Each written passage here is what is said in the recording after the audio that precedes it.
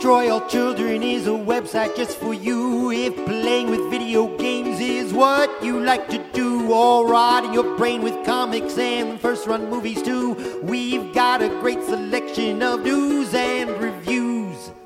So search us out on the web, you just won't get enough of all our digital madness and other fancy stuff. We'll also make you laugh until your tummy's feeling buff. Destroy All Children, you should go there now. Yeah. Hello and welcome to Destroy All Children. I'm Larry Davis. With me, as always, is George Brundle. Hi. Hi. I just got done reading 100 pages about the Joker.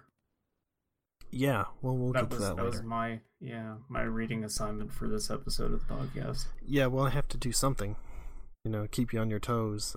Also, that book apparently came out like 3 weeks ago. And I just never noticed because it came out like right after the Catwoman one for some reason. It was a great idea on DC's part.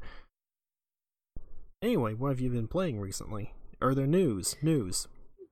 Give me the news. News? Oh, there's news. I doubt it. Well, I gotta pull open the news, which I forgot to do. Now, the only real big thing that kind of happened was Mixer just suddenly ending out of the blue.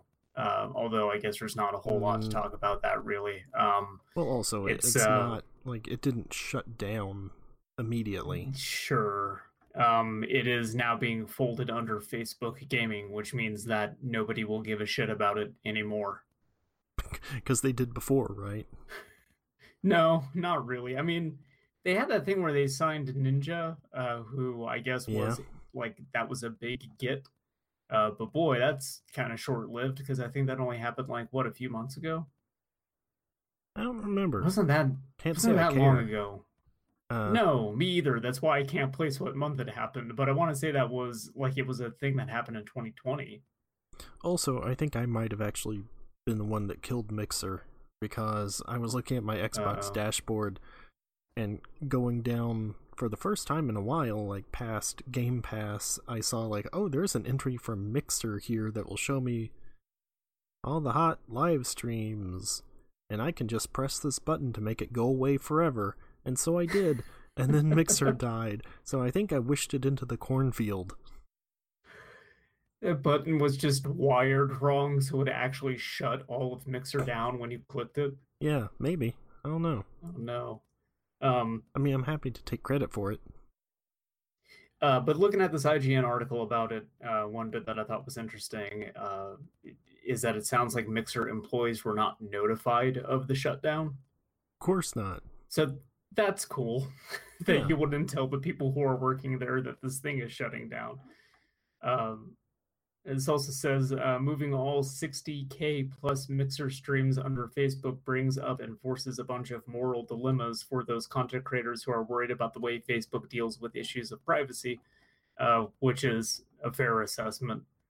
I kind of wonder how many people like Ninja who are, contracted to do stuff through Mixer, what ends up becoming of those contracts, considering it's getting folded into something else rather than just going away. Yeah, that's something to wonder about. Also, who cares? Yeah, not me. Ultimately, big deal. Twitch is still kind of the end-all, be-all as far as gaming streaming services goes. So yeah, it's not like anyone was really using Mixer in the first place. No, he can just head back over there. I'm sure there will be something if it got folded into a different thing, it would allow him out of the contract or whatever, and then can head back to Twitch and play the Fortnites and whatever. Kids love it. There was a t-shirt I saw recently that said, "I'm not gay, but $20 is $20," and then it just had the Fortnite logo underneath that for some reason. Okay. I don't know. I just saw that in a tweet, and I thought that was pretty good, but I don't know. The Super Nintendo World theme park opening is delayed indefinitely. Speaking of news, that should not come as a shock at all to anybody. Oh, no. Oh, God. Yeah, not a whole lot else as far as news that didn't happen immediately when we finished recording the podcast last week that people wouldn't already just know about, Well, as great. Tends to be the case. So, good Oh thing we no, have Crash Bandicoot 4. Yeah, whatever. So good thing we have That a got whole announced. bunch of comic garbage to fill time this week. Yeah. Although, real quick though, the people behind that Crash game apparently they were the ones that did that Spyro trilogy recently. Yeah. Which I did not know. I thought it was the same team that did the Insane trilogy. Nope. But then they're Toys for doing the Bob. Tony Hawk remake. Yep. So that makes sense. Anyway, I'm excited for that. I like Crash. Sure. I Crash is appreciate the decision to use Rockefeller Skank in the trailer for some reason. That's the most exciting part to me. Sure. And unfortunately, they did not bring Clancy Brown back for it. They should have. But instead, it's just whoever it is that's been voicing Cortex since the bad ones, I guess. Yeah. Well, I mean, it's they didn't get Clancy Brown for the Insane trilogy either, did they? I don't know. I don't know if that was just using the original audio or not. Yeah, I'm not sure. I guess I never really cared much to like sit down and compare the audio and see whether or not they just took the same audio files and I feel like it might have been using the same audio because I want to say it still had the Sony Computer Entertainment America presents at the beginning. Oh yeah, that's true. Which is the thing I most associate with him. But I don't know. Yeah, no, I am playing a new-ish video game. I don't believe you. It's not a recent release. It's a game that came out a few years ago. That I have put quite a few hours into already. Warframe. But they recently, I mean, it's pretty much my version of Warframe. I'm back on Dark Souls 3, but that is because they have released a mod for it that really mixes up that game. It basically adds a ton of armor from Demon Souls and Dark Souls 1 and 2, and I think like even Bloodborne stuff has been added to it. It messes with a bunch of the bosses to make them more difficult. So like the Gundyr fight at the start of the game, he spawns that black mass immediately, and his attacks have like an AoE curse element to it. And then like the further you get into that fight, it starts popping up these like flames that will curse you when you touch them, kind of like that boss at the end of Dark Souls 2. But like the closer you get his HP down to 0, like that, the arena gets like super littered with them. So it does like stuff like that to just make the game a lot harder. Oh boy. But it also fucks with the progression. So like in Lothric Castle, you spawn in a totally different area. The bonfires have been completely rearranged there. When I went to the area you would typically spawn in, there was like a chalice thing there, and when you commune with it, it just takes you to Archdragon Peak, and there's no way to get the fuck out of there. So you're just in a late game area now, and you're kind of fucked. I like near the area with the dancer, I ran up to like there's a little area off to the side, and the pursuer from Dark Souls 2 just popped in. So that was neat. Just walking up there, and it just says like the pursuer is invading your game, and you're just like, fuck. So for Dark Souls 3, which was already just like Dark Souls greatest hits, now it's just more of that. It is more of that. It is we've just taken a bunch of assets from the other games, and we've basically just thrown everything in here. There's like a lot more NPC invasions now, like within Lothric Castle. I think there was 3 NPC invasions, which I think is partly them considering that you can't play that online because it would end up flagging your account and getting you soft banned. So I think they put that stuff in there to try to like emulate the feeling of playing it online to some degree. Oh, good. The worst part of any Souls game. I mean, I don't mind the like NPC invasions. They remind me a lot of. They remind me a lot of like Demon Souls, and I like that stuff. But yeah, like the weapon I'm using right now is from Demon Souls, so that's neat. And I could tell it's from Demon Souls because it looks like it came from a PlayStation 3 game.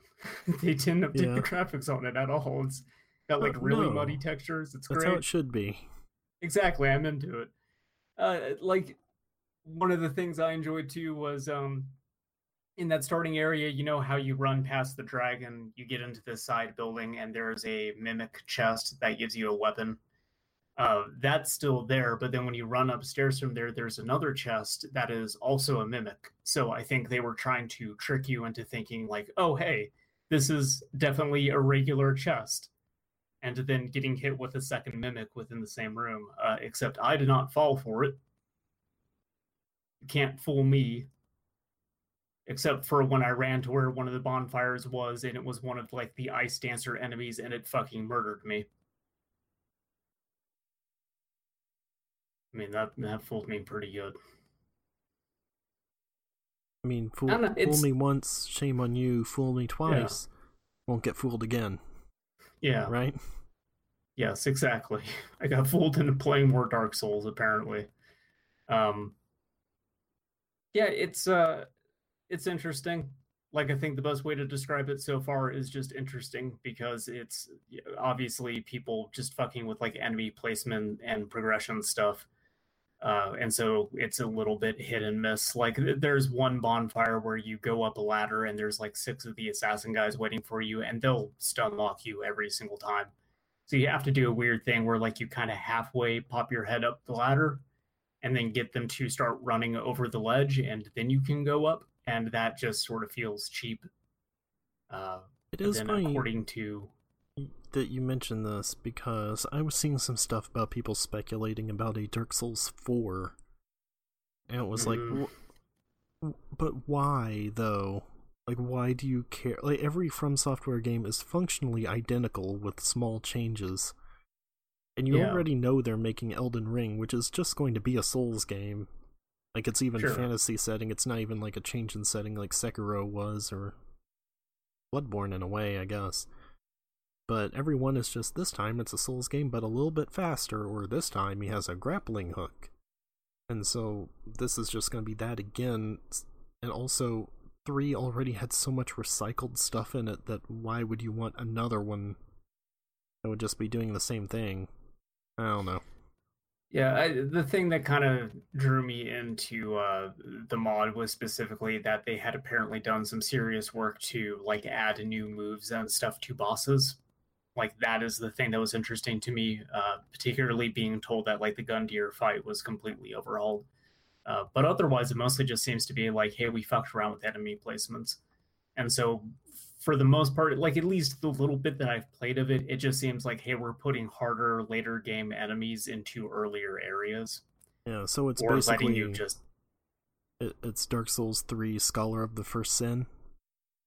Kinda, yeah. So that's actually one thing that I really like about this, is that when you beat a boss, you get the boss soul, but you also get the memory of the boss. And what the memory item allows you to do is it's just a bonfire aesthetic.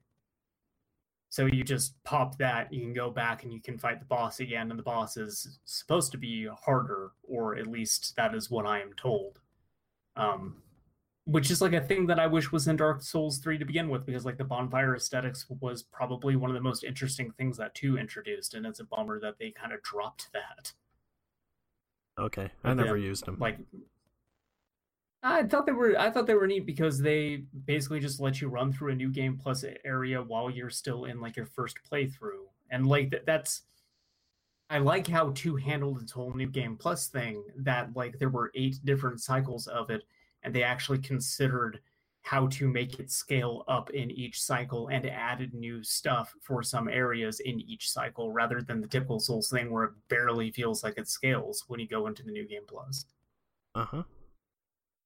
And like, makes sense, because the B team seems to like know what they're doing more than the A team.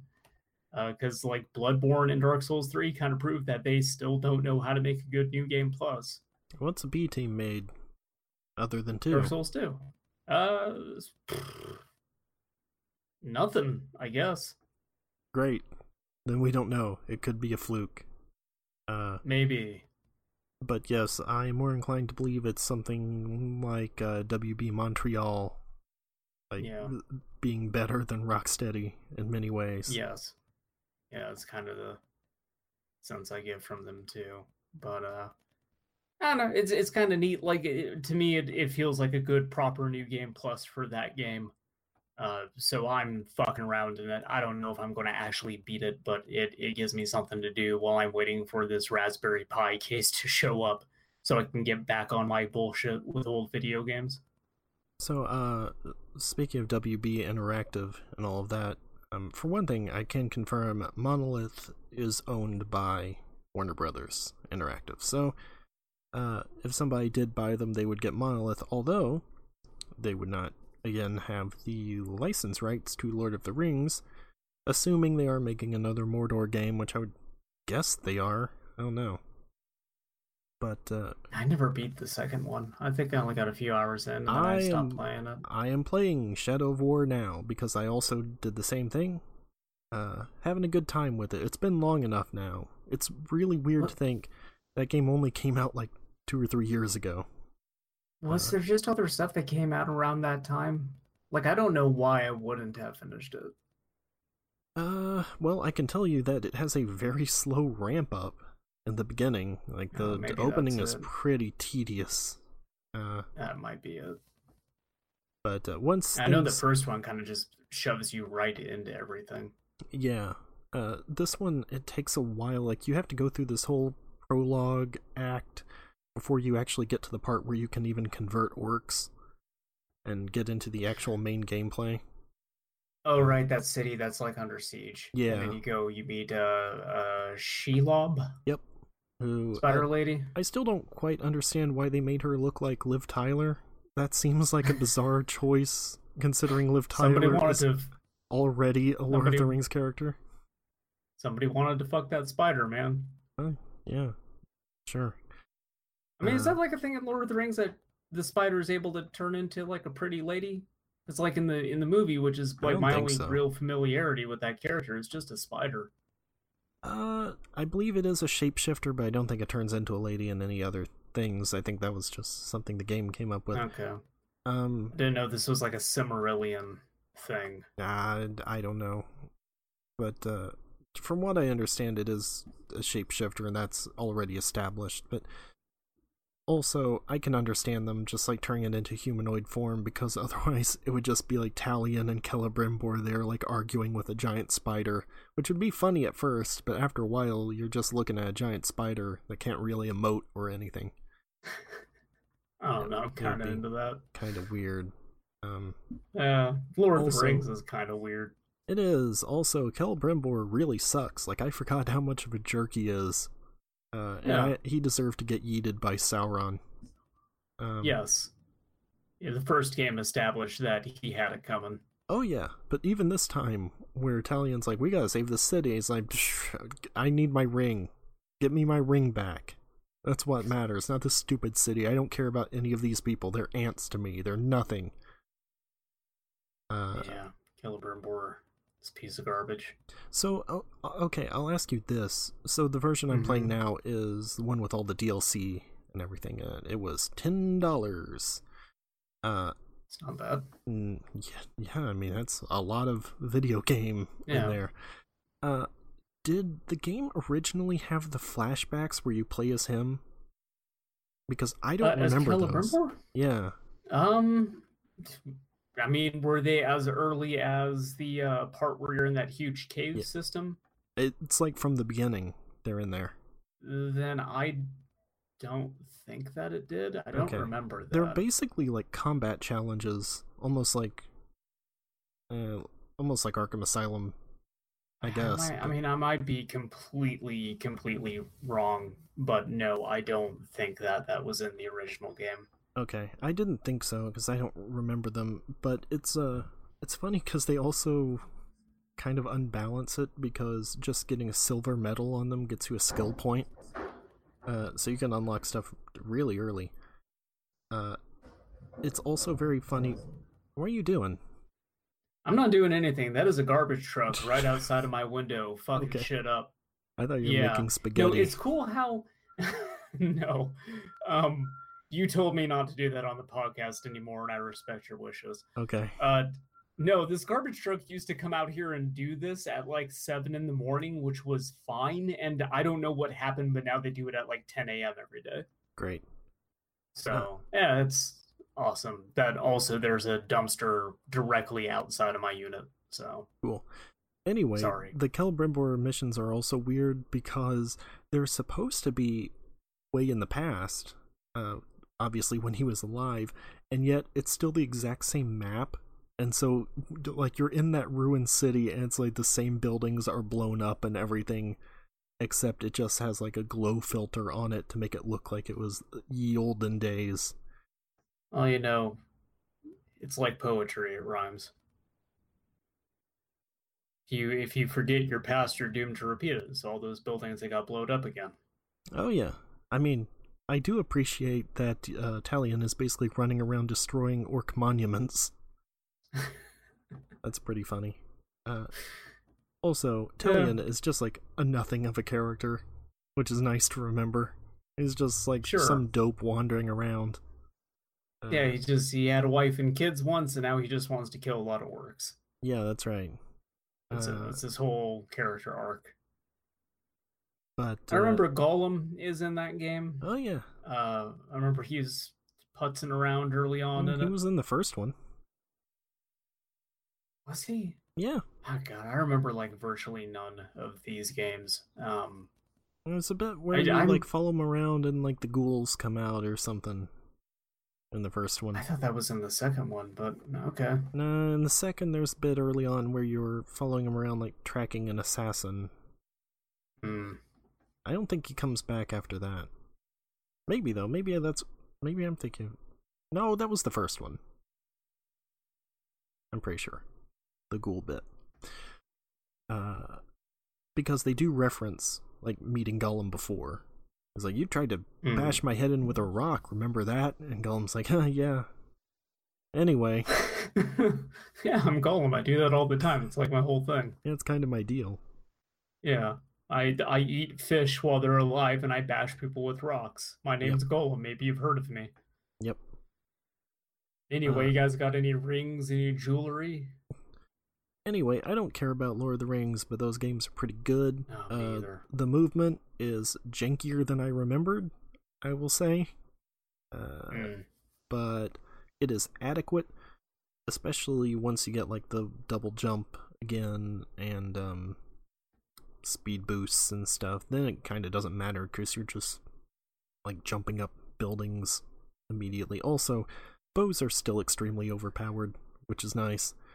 My favorite orc type, or like type of nemesis encounter, is when one of them survives and comes back, but they still have the same weakness. And so, like, they show up and give this whole speech about how you thought I was dead, but I've come for my revenge. And then you just shoot them in the head once and they die again. Mortally wounded by arrows. Cool. Actually, I think I got actually a decent way into that game because I'm remembering now getting to the area past that like cave network. That was like a lot more open. They had like that castle. Yep. Yeah, at like the far end of the map. God, I wonder how far I actually got into that thing before I bailed on it. I think there's still a whole lot of it after that because that's where I'm at now. I'm sure that there was still plenty of game. Like that might have been my problem, is that there was too much game, and so I had my fill when I got to that point. It was like, okay, well, I'm done. So I think the thing with me was when I played it before, I was actually like doing all of the orc stuff, like I was hunting down the orcs and everything before you're really supposed to. Because you're really not meant to do any of that until basically that area, when it actually introduces, this is where you get your army, this is where you're going to be doing siege stuff and all of that. Yeah, but you were like, hey, I played the first game, I know how this works. Yeah. And so you just wanted to do all of that stuff like right from the start. Right. Also, you just want to meet the orcs. You want to meet and kill exciting new orcs. Yeah. Like, that's the whole thing. Talion loves making friends. Yes, exactly. He has a very wide social network. Yeah. love sending death threats, which is weird. I mean, it levels up the orcs, so you get better stuff off of them. Yeah. I'm curious if they'll end up making another one of those, because I also think that they probably will, but I wonder what they would do to try to because obviously by the time that they have anything out like that, it's going to be PlayStation 5 and Xbox Series X. And so I wonder what they'll do to kind of differentiate it from the previous two games. Because like I know like the Nemesis system wouldn't have worked on the Xbox 360 and the PlayStation 3. Well, it did, because it came out on the... Oh wait, no, it got canceled for the old consoles. Yeah. But like it was doing stuff that at the time, like, you didn't really see any of that in video games. Like the Nemesis system just was not a thing that you could conceive of being on the PlayStation 3 or PlayStation 3 and Xbox 360.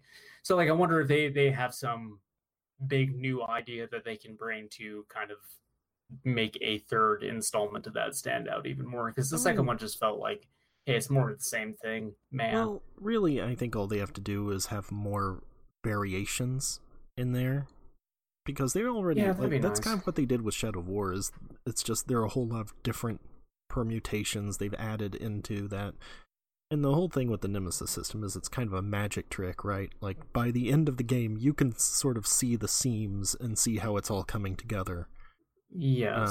Yeah. But the idea is just that there are enough variables in there that it keeps you engaged until the end, which is really all I ask for.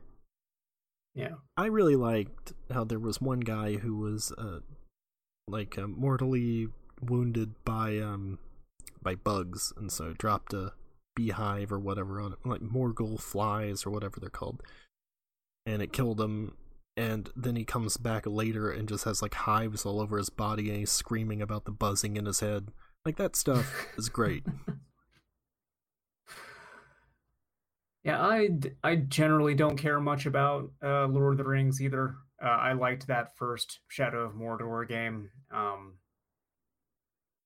But I don't know, that's about the only like piece of Lord of the Rings media I think I ever found myself like actually getting into. Like I've seen the movies, but I don't care for them a whole lot. I like the PS2 games, the Two Towers one in particular. Yeah, see, I never played them. I showed you that thing of the Game Hut video of the guy who worked with Traveler's Tales, and they put together that like $1 million pitch for Lord of the it wasn't Lord of the Rings game. It was a Hobbit game. Yeah. Yeah, but all the stuff that they had developed for it was recreating scenes from the Lord of the Rings movies, and they all looked like really, really good. They looked pretty impressive for the hardware that they were running on for the point in time that they were pitching that game. And of course, it did not get picked up. So Traveler's Tales just took $1 million and just fucking dumped it into the toilet. Didn't get to actually make a game. That's cool. Yes, I appreciate that they went for it as hard as they did, though. Also, I was gonna say, like, we're also kind of due for a new Mordor game, because there were 3 years between Shadow of Mordor and Shadow of War, and it's been 3 years. It's been 3 years since Shadow of War came out. So, hey, get on it, Monolith. I don't know what you're doing over there. Of course, if they take longer, then that would be a good idea, and like sort of demonstrate that's not just we're taking the same thing again and doing it again. But with that whole buyout, like, I kind of wonder how much stuff these WB studios have going on behind the scenes that they've not shown off yet that might just end up getting canceled in the process of a buyout. Who knows? Like, if they're doing another Mordor game, like, who knows how far along that is, and who knows what state it will be in after they get purchased. Yeah. Maybe there's something else they could reskin it as. Maybe. What other fantasy franchises are there? Turn it into a Witcher game. Excuse me. Yeah. Harry Potter. Oh, well, no, they wouldn't have that That's either. Right. When you kill the Death Eaters, they come back and they remember you. I mean, Death Eaters, those are just Nazgul, right? No, those are the, oh, wait, are those? No, Death Eaters I thought were like, they were Voldemort's henchmen. Yeah, and then they're there like were the other Nazgul. things. I thought those were something different. The ones that like suck the happiness out of you. That's I don't Nazgul. know. They're like Dude, floating. I give even less of a shit about Harry Potter. Black coat, cloak things floating around, being like, "Wow." Okay, great, sure, I guess do that. Why not? Who cares? Characters featured in the Harry Potter series, they are a terrorist group of wizards and witches, led by the dark wizard Lord Voldemort, who seeks to purify the wizarding community by eliminating wizards and witches born of non-magical parents. So what are the ones that eat your happiness? What are those? Yeah, like the guards in Azkaban, right? Isn't that what I'm thinking of? Yes, but I don't think that those are Death Eaters. I thought those were Death Eaters. I don't think that those are Death Eaters. Dementors, that's what they are. Oh, right, Dementors. Yeah. Okay. Hi, welcome to Destroy All Children. We don't know fucking shit about shit when it comes to Harry Potter. Nope. All I know is the wizards used to poop on the floor and then they magically vanished their turds away. Thanks, J.K. Rowling. Thanks, just kidding, Rowling. Yeah, thanks for deleting all your tweets you liked from Stephen King, but not the bullshit about wizards taking huge dumps on the floor. I saw the first 2 Harry Potter movies, and that was it. I was like, that was enough. Of course you watched every single one of those things. That was a case of, hey, they had the whole set at work in the break room, and I needed to watch something while I was going to eat. I watched everything in that break room. I've watched a lot of shit. I've seen Snow Dogs. I would not recommend it. Mm-hmm. Yes, I've seen Hitch numerous times, in fact. Thankfully, I haven't seen that probably being played in about a year, and so I'm wondering if something happened to the disc. I'm wondering if I might have hit it again and I forgot about it. I don't know. Can only hope. Yes. So other than Shadow of War, I've been playing The Messenger, which is like a sort of a retro platformer thing. It's alright, I guess. It's alright. It's alright. And Bloodstained. Which one? That's what I'm trying to figure out. It's the I don't Curse remember. Curse of the Moon is the 8-bit one. Yeah, it's not that. So if it's not okay, so it's you're playing the actual like Pathfinder one. I'm playing the Symphony of the Night one. Yeah. Okay. Yes. How are you liking again, that? I do not remember what's called. It's good. The game itself is good. It's cool how nobody play tested it though, I guess.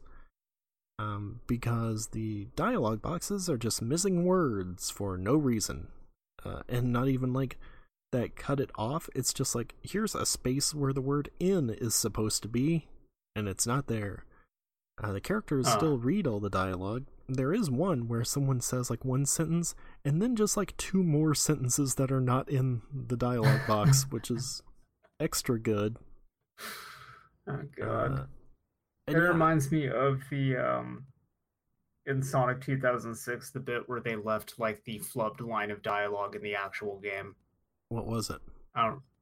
There was you get out of a mission and then like someone like contacts Rouge the Bat or whatever and says like, "Have you found the Scepter of Darkness? The book of Darkness? What book of Darkness?" And they just like left all of that in, just him like fucking up the line and trying to correct himself. Agent Shadow, E123 Omega has engaged Mephiles. Head to the Wave Ocean, head to Wave Ocean. Agent Shadow, E123 Omega has engaged Mephiles. Head to Wave Ocean immediately. Mr. Shake? Major Shake? Yeah, pretty much.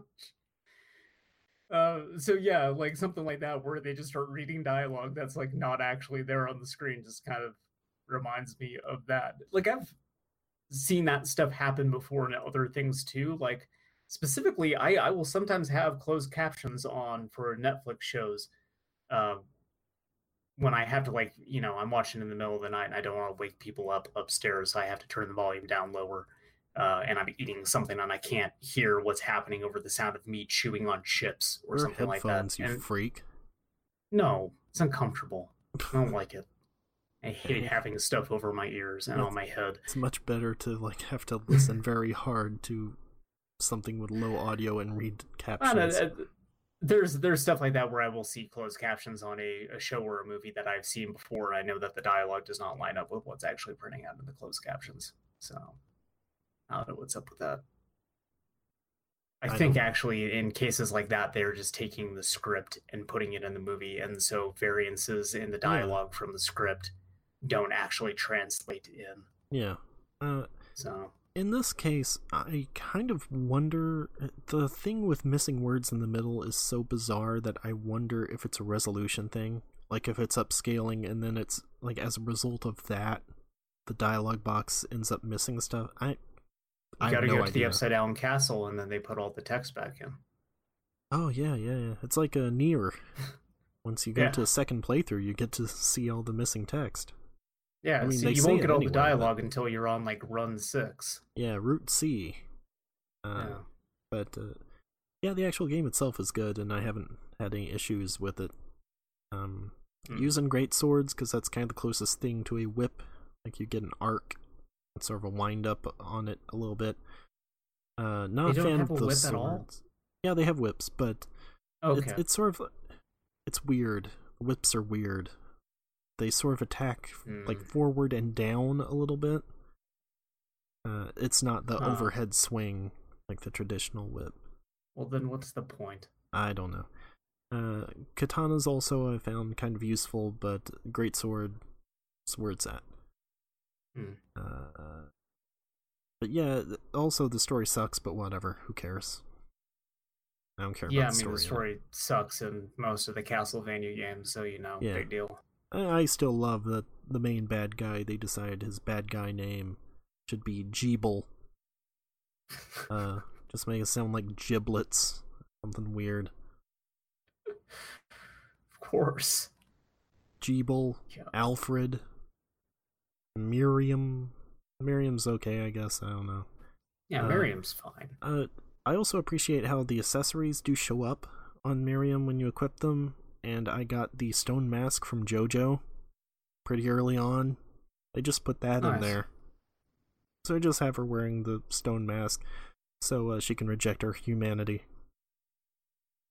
Well, sure. I mean, you gotta fight vampires. You might as well become a vampire, right? Exactly. Just let it burrow into your brain. Yep, that's right. I've read Blade before. I've seen the Blade movie. I understand Blade. Yeah. You got those raves with the blood sprinklers. Yeah, and then you got the clown. That's the bad guy that's fighting Blade. That's Spawn. He's played by John Leguizamo. That's Spawn. That's not Blade. Pretty sure it's Blade. Blade? Have you been playing anything else? Or do you want to get into comic books? There was... Oh, I wanted to mention, I did play Night Call, which is on Game Pass. I do not recommend it. Okay. So it's a cool concept. It's, you are a taxi driver, and there's a serial killer out and about, and at some point he attacked you, and so you're, like, recovering, like, you were in a coma for a while. You're the only one that survived an encounter with him. And so you're supposed to be like picking up people and driving them and getting clues to figure out who the killer is. Here's the thing. It runs like garbage. And this is on Xbox One X. And also, it's 2D. It's a 2D game. It's mostly like a map screen is half of the screen. And yet, somehow, it just feels incredibly laggy and like trying to pick options is a nightmare, which is weird because then when it goes to the map, that seems to run smoothly, but everything else is really choppy and feels like crap. When you say it's 2D, do you mean it's 2D and it's also doing kind of the whole retro game aesthetic? No. Or is just the perspective is 2D, but it's going for a different art style? It's just like 2D art of your character in the cab and like the person in the seat. Mm-hmm. There is a bit of a 3D background showing like the city behind them moving, but most of it is 2D, including the map at the top. I want this game but done as an FMV game, and it's shot sort of like how they filmed the in-car scenes in Seinfeld, and like other sitcoms at the time, where it's just these guys are definitely in a car that like set hands are rocking back and forth, and someone's just flashing a light in the background. That'd be good. But I'd play that. So the thing is, though, even with the massive performance issues, which according to the title screen, this is version like 1.4 point something, and I would not have been able to guess that. It feels like early access, but I don't know really. It doesn't give you any idea of what you're supposed to be doing. Like, just, alright, I picked a person here, now I'm going to drive them. I picked this guy, he talked about being in the music industry for a while. Also, something that's really cool, speaking of feeling like it's in early access, about halfway through the route, the map just stopped, and the car stopped moving.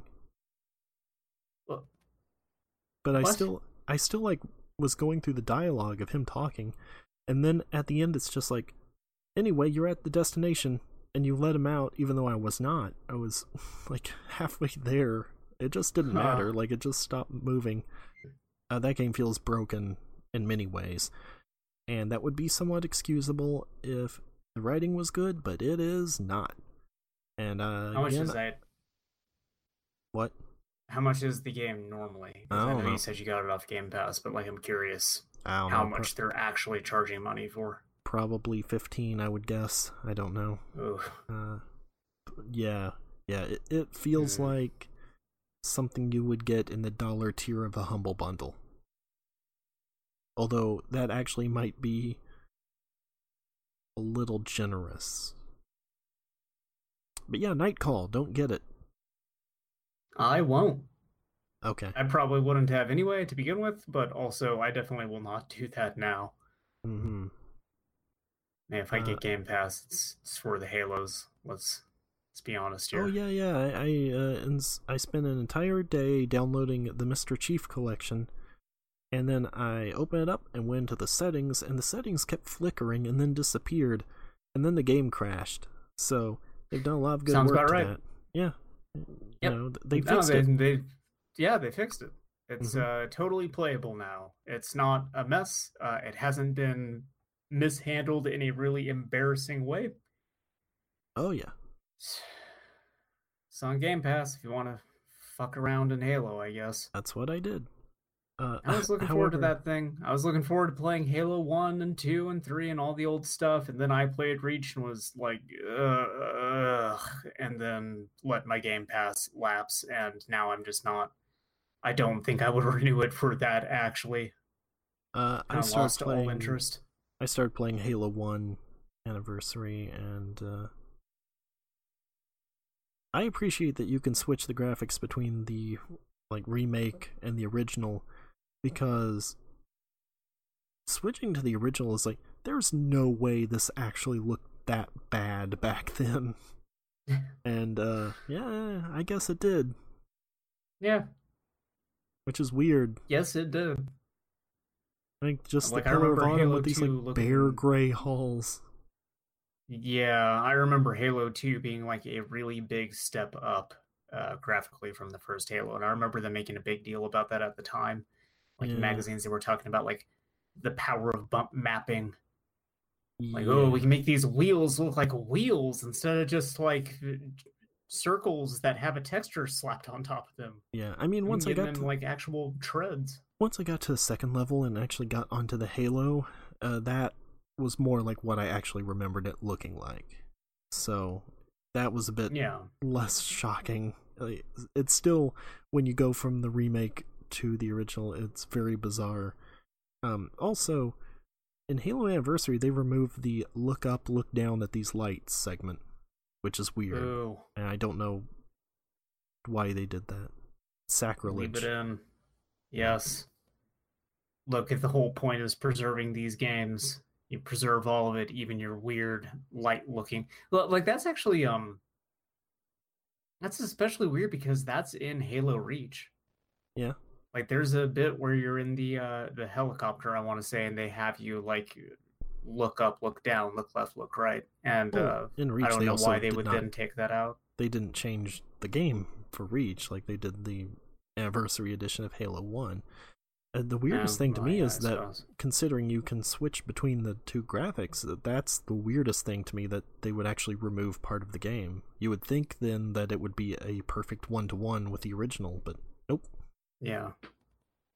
Weird. Yeah. I don't know. Maybe at some point I will actually be back in the Halo mood and give that a shot. And hopefully they fix some of the stuff that they have gotten wrong with the Master Chief Collection on PC by then, but I doubt it. Also, Mr. Chief, way more talkative than I remember. He's, Yeah, he's really chatty early on in Halo 1. Yeah. Look, he's been in cryostasis for a while. He wants to converse. I guess so. Cortana says, yank me.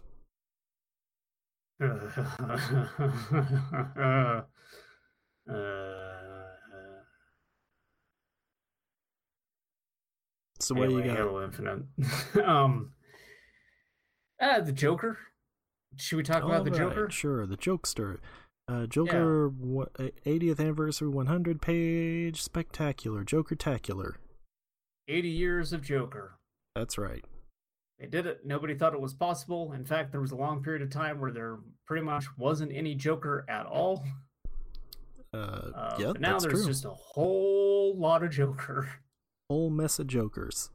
That's right. Joker's blowing up in a real big way in these trying times. Joker's So wild. Larry and I decided to get Joker-fied and read this 80th anniversary special. I mean, I was so I already guess we should- Joker-fied. Sure. I guess we should just do this like we've done for the last few anniversary issues and just go story by story. Well, how else are we gonna do it, idiot?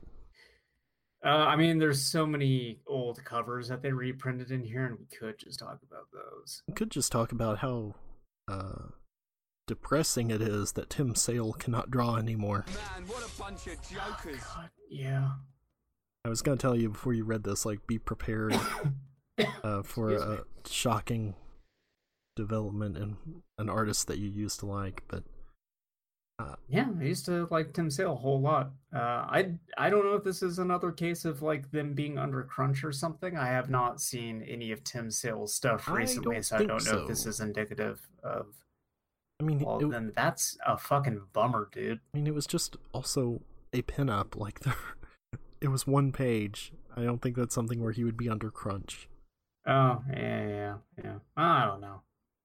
Just tell him the day before they put this out, hey, Tim Sale, we ran out of Joker covers to put in this fucking book. Well, I would think Draw even us so, a Joker. like, crunch would not make him decide that half of the Joker's head should be teeth. I don't know. So first story, Scars, from Scott Snyder and Jock, with colors by David Barron and letters by Tom Napolitano. Hey! Hey, gabagool. This one's really good. Yeah. The ending bit of this is appropriately creepy. Mm-hmm. It reminds So you you, just get his face melted, and then the Joker's under his bed. Fucking Yeah. Christ. yeah, like that reminded me, you never read, the book Snyder did before Batman, right? Severed? No. So it was like a horror comic about a guy, like a killer. It was really good. And this reminded me a lot of that, like of Snyder getting back to his roots. Speaking of Snyder, actually, kind of off topic from this, but I have been catching up on Justice League. And it's been getting really good as it's wrapping up. And then I realized Scott Snyder is the only credited writer on it now, which explains a lot. Because Jimmy Tinian is out. I guess he was busy doing whatever the other garbage tie-ins are with the Infected and all that stuff. But Justice League, the end of it's getting really good. I'm excited to see how it goes. And it's nice that the book you like has become a lot more readable. Oh yeah. I'm happy for you. Well, I mean, it's kind of been over for a while now. I'm just way behind.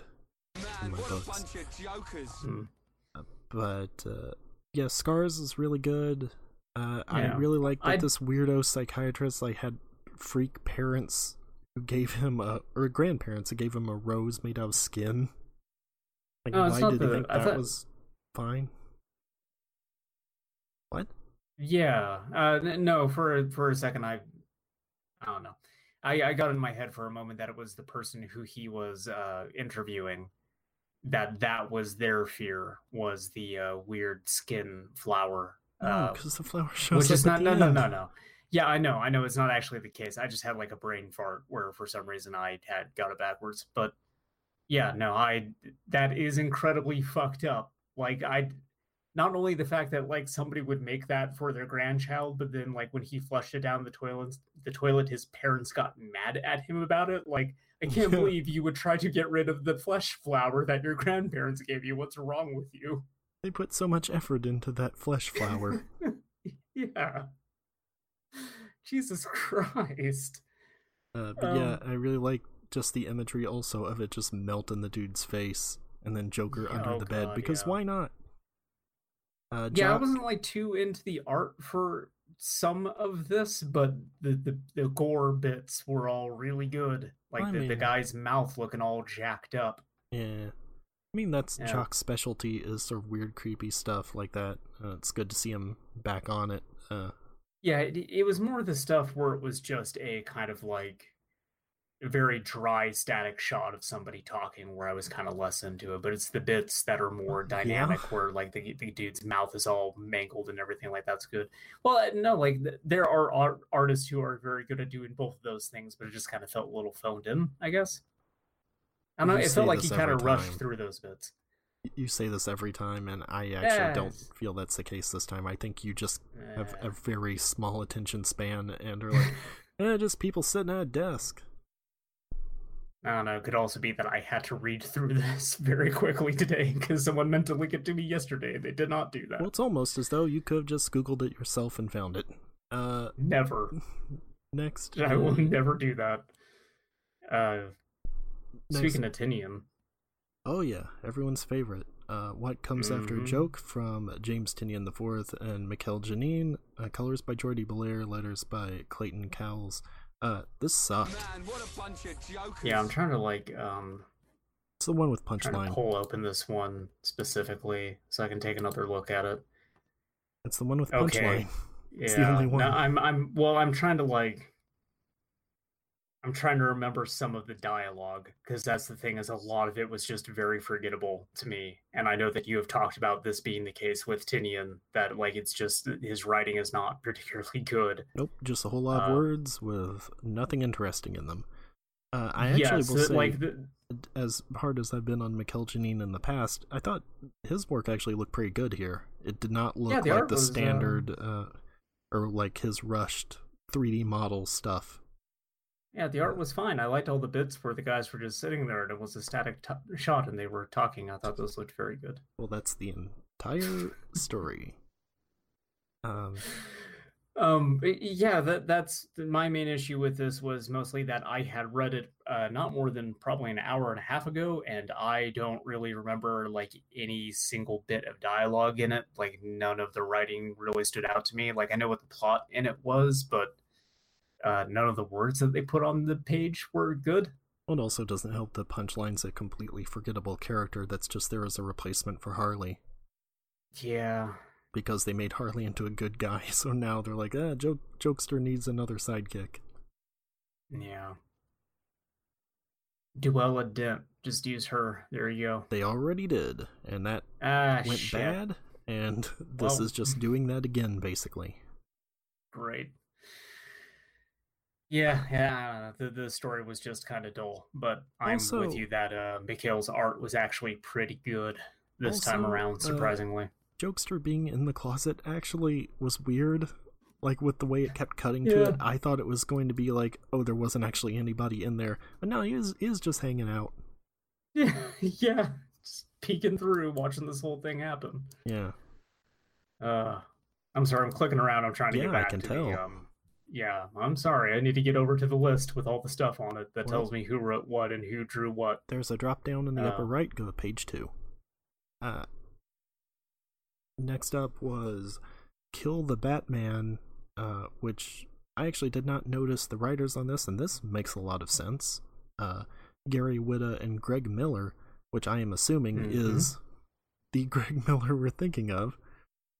Art, Dan Mora, great. Colors, Ivan Placentia, great. Letters, Troy Pateri, sure, why not?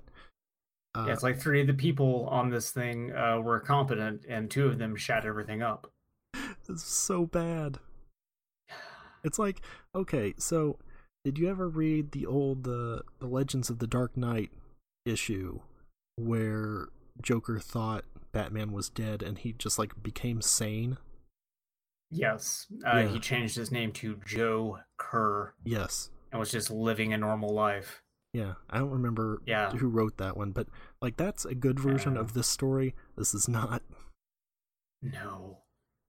This is just the bit, like, this is the one that has, like, they interview Commissioner Gordon, and he was just like, he was the hero the city needed, but not what it deserved. He once said, "You never have to thank me." Also, he kept asking me where Harvey Dent was all the time. There are a lot of weird things in here that make me think that something went wrong in production, or there was something up with the script and they didn't know what to do with it or something. Specifically in those interview parts where it just says, it has like the chyron at the bottom, but it just says like dailyplanet.com and then like their name, and then it has the bit at the bottom for the scrolling text, and then it looks like a bit at the top that maybe is supposed to be the name, but they're just blank. And they do that like in multiple panels. It's weird. Weird. Totally glossed over that. I think I was like too taken back by how referential the writing of it was. Like too much of it is just kind of relying on like, hey, we're referencing famous lines of dialogue from Batman movies, like not even other comic books, but like the stuff that most people would know. Yeah, so there's actually some stuff kind of like that in Sean Murphy's White Knight stuff, but he sort of spreads it out at least a little bit. So it's just like here, a few issues later, Batman will say, "Let's get nuts." That's instead of like, here's Commissioner Gordon. His whole purpose in this story is to talk entirely in dialogue from Christopher Nolan's movies. It's also, hey, here's Mr. Freeze. He shows up for a panel and he makes an ice joke. That was actually okay. I don't know. But it felt too on the nose to me, considering all the other stuff that came before. I think if that were like the only thing that they were kind of like winking and nodding towards the Batman movies, it would not have booked me. There were also some very bizarre things, like when Wonder Woman says something like, he's one of the few people that I care to remember. Like, that's a really weird thing for her to say. Most people I meet, I immediately forget because they are not worth my time or my energy. Like, that's extremely out of character for Diana, but okay, whatever, Greg Miller. Thanks. Go host another EA conference. It's that thing from, like, 30 Rock where they say the worst thing you could say to somebody is, "Who are you?" Uh-huh. Or, like, "What's your name?" Except, like, Diana's just doing that to everybody. Yeah. She remembers like maybe 5 or 6 people in her life, and then everybody else, nope. Yep. So yeah, that one sucked, but thankfully followed up by Introducing the Dove Corps by R.I.P. Denny O'Neil, and pencils by Jose Luis Garcia Lopez, one of the all-time greats. Inks by Joe Prado, again, old-timer. Colors by Marcelo Maiolo, don't really know who that is. Letters by Clem Robbins. This one's good except for the last page, which I didn't really like. But the rest of it was really good. What did you like about it? That it goes through this whole thing, and then the end is just, and then he killed them all. Yeah. Like, it kind of feels like a weak conclusion to it. Yeah, there should have been like some better kind of twist, like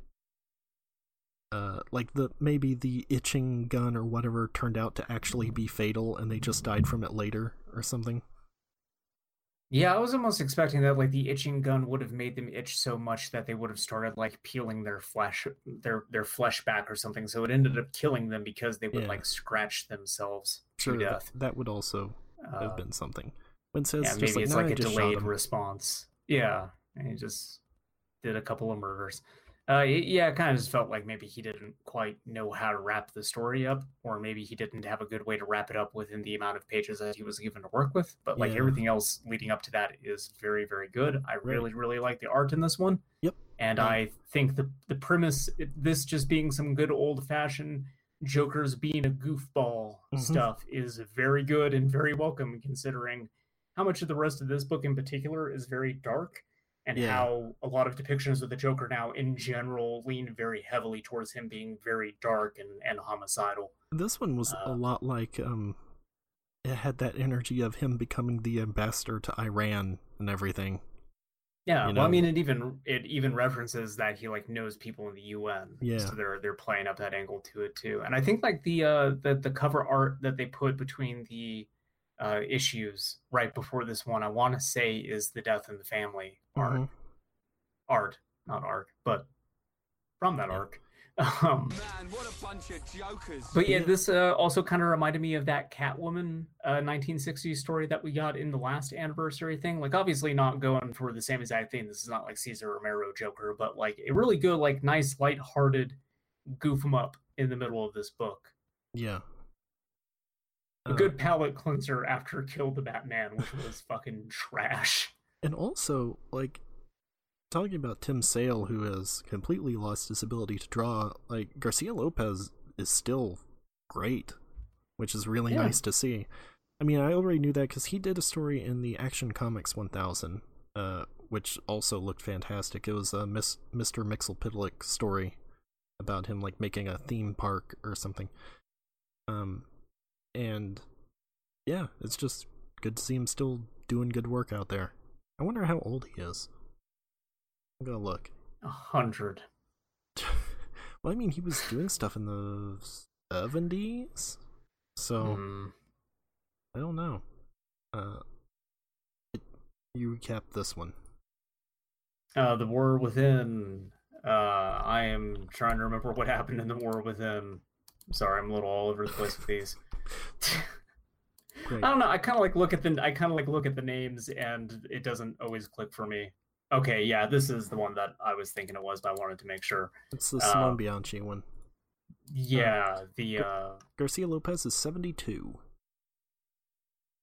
That seems younger than I thought he would be, actually. Really? That seems about right. Yeah, I don't know. I thought he was maybe like pushing 80. Still in the 70s, but like on the higher end of that. I don't know. This one was a nice surprise too, because I have not seen Simone Bianchi draw anything in several years. I actually don't remember what the last thing I've seen him do was. This is a really, really good one, though, with Joker just coming across this kid who's just pulling the legs off bugs, you know, perfectly normal, perfectly healthy. That's not the right one. That's like 2 from here. Wait, what? What? That's Birthday Bugs. We're talking about The War Within, which is... Oh, right. The one written by Brian Azzarello. Nope. One written by Peter Tomasi. Should not have trusted you with this. Art by Simone Bianchi, as I said, who does not look anything like Eduardo Russo, so I'm not really sure why I thought that was there. I'm just fucking with you. Letters by Rob Lay. This was very strange, and I kind of couldn't make sense of it. Yeah. Nice art, though. Yeah, it's also just weird for something to be this obtuse from Peter Tomasi, who usually is pretty straightforward with everything. Yeah. I don't know. It's just going kind of wacky here, I guess. Well, because it's the Joker. It's nothing if not wacky. Oh, yeah. But I appreciated how it included, like, scenes from everything, basically. Like Dark Knight Returns and whatever. All of it. Everything. The history of the Jokester. Sure. I just like looking at it, basically. The Last Smile. Mm-hmm. Good old Paul Dini. Yep. As the writer. Riley Rosmo as the artist. Ivan Placenta on the colors. Is that? No, it's not right. No, it is not. Placencia, I would guess. Okay. That's And what I said Daron Bennett Yep. as the letters. So Riley Rosmo has made appearances in, I think, all of these anniversary specials, and usually he looked incredibly rushed. So it was very nice here to see that he apparently got the time he needed to draw this. Yeah, this actually looks pretty good. There's no. Thankfully, doesn't have like Harley Quinn changing in like shape and size and body mass constantly. Characters morphing in weird and unsettling ways. In that, like when they do, it is in service of this whole like dream atmosphere that the comic is set in. That was also true of the Flash one, though. Like it was in a fun house, sure. Like with the mirrors and everything. It was supposed to be morphing. The Wonder Woman one was not. She just like mysteriously grew 8 feet. Man, what a bunch of jokers. I like this one. I actually like the art in this one. It's a bummer that Riley Rosmo has not gotten the time that they need to actually churn out good art for these anniversary issues, but I'm glad that they done did it. It's gotta just they finally be that gave them time. That he can really just crank them out and fill up pages for him or something. Yeah, probably. Yeah. Or maybe, I don't know, maybe this was the first story that actually kind of grabbed him that they sent his way for these anniversary issues. I'm not sure. I mean, I guess if you get paired with Paul Dini also, you're going to put a bit more into it. Although, the Flash one, he was with Marv Wolfman, who's a legend, so that also... I don't know. I just especially would not want to fuck up the art on a Paul Dini story. Especially not, like, one involving Harley Quinn and Jokester. Yeah, that seems like a good way to not get work anymore if you fucked that up. Yeah. But yeah, I like this one of, like, Joker just having nightmares about getting executed and Batman laughing at him. Yeah, it's pretty good. I liked it overall. The best birthday bugs. The best story. One. Yep. From our boy Tom Taylor, who I still insist should have gotten the Batman book instead of James Tynion, but Simone Bianchi on the art. Where you go? No, art by Eduardo Riso. Clem Robbins on letters. Yeah, this is the one that I had gotten into as a goof, but this is Joker just walks up on a kid ripping legs off of bugs in a box. The reason he's doing this is he can't play with them anymore if they get out of the box, which, you know what? Sound logic. That checks out. He says he can't play with them anymore if they're dead. Oh, right. No, well, he also mentions that, like, if they get out of the box, they die or something like that. There's something specifically about you can't let them get out of the box. That's what Joker says at the final end. Line. Oh, okay. Well, but like it's this weird, stinky, bug-abusing kid's birthday, and nobody is coming to celebrate it with him. Joker is there for his dad, who did not. It's one of his goons, and they didn't show up to a meet, and everybody got beat up by Batman. So Joker is there to kill this kid's dad, but instead holds a bunch of people hostage to celebrate this kid's birthday. Yeah. Why not? It's very sweet of him. It's very... Yeah. And, nice thing to do. Yeah, and then he cuts off the guy's fingers on the hand he doesn't use to shoot. He specifies. Mm-hmm. And then apparently boils them and gives them to people because he says the hot dogs are ready. Yeah. But, and then says that he will only come back for him if he gets out of the box.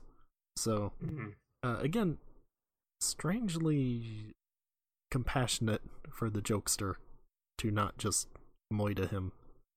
Considering it seems he also seems to believe that he tipped off Batman to their heist or whatever it is they were doing.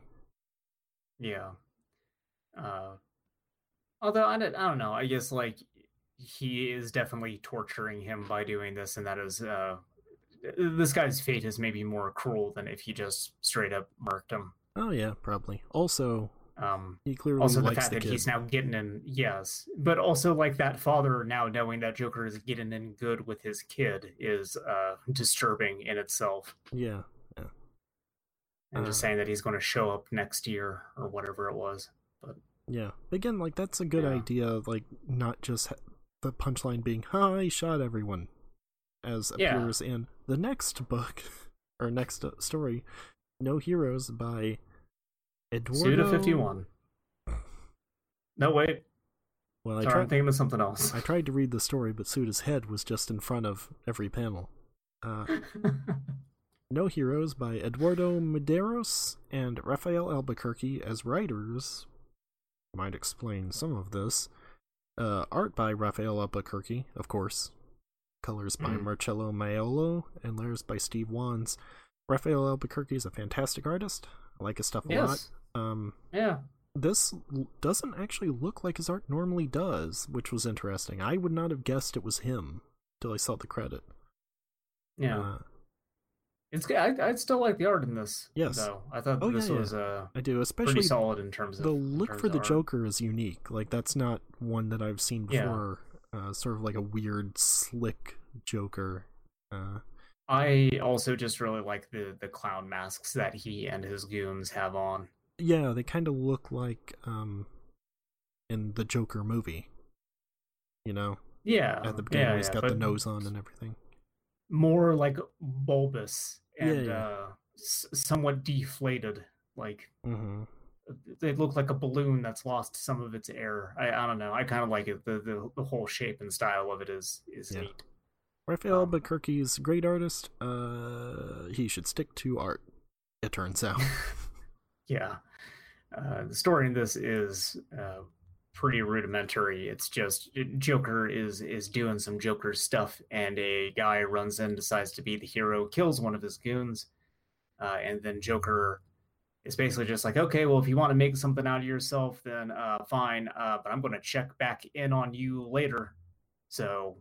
And he shoots his own goons also. Yeah. And, like, leaves. I don't know. Yeah. I don't really... I wasn't into it. Next up, Penance. Again, Tony S. Daniel, writer and artist. Tony S. Daniel's pretty good artist. Not my favorite, but he's okay. Colors by Tamir Mori, and letters by Carlos M. Mangual. Tony Daniel also wrote the early days of the New 52 Detective Comics, which you would remember as the one where he took his own face off, which then led Scott Snyder to try to figure out how to get around that, and somehow spun gold out of straw. How do I get the face back on this Joker? Scott Snyder said while pounding his fist on his desk. And then it turned out the answer was just staple it back on and it'll look way creepier. Scott Snyder just looking off to like a corner of the room where there's a staple gun and going, Yeah. But, yeah, the story is, it's like a Italian mob goon who found a ring, jokester wants it, he's talking to a priest, but the priest is the jokester. And no! He shoots him at the end. No, he, like, cuts his throat because there's a straight razor there. Whatever, he's still dead. Yeah, and the story still ends with Joker abruptly, like, killing someone or everyone and then walking away, which has happened in, like, what, 2 other of these stories so far? The one right before this, where he just shoots all his goons and walks away, and then the Dove Corpse one. Yeah, the Dove Corpse. I'm sorry. Dove Core. Yes, but he's still, like, the end of that one is the same too, where he shoots everyone. What? What?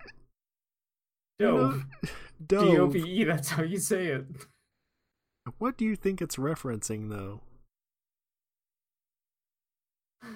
Do you think... Corpse. I know.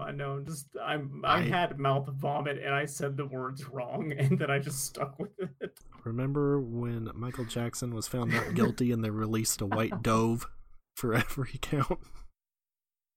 Man, what a bunch of jokers. I like the doves. 2 fell into the hornet's nest. Last story. End it with a banger.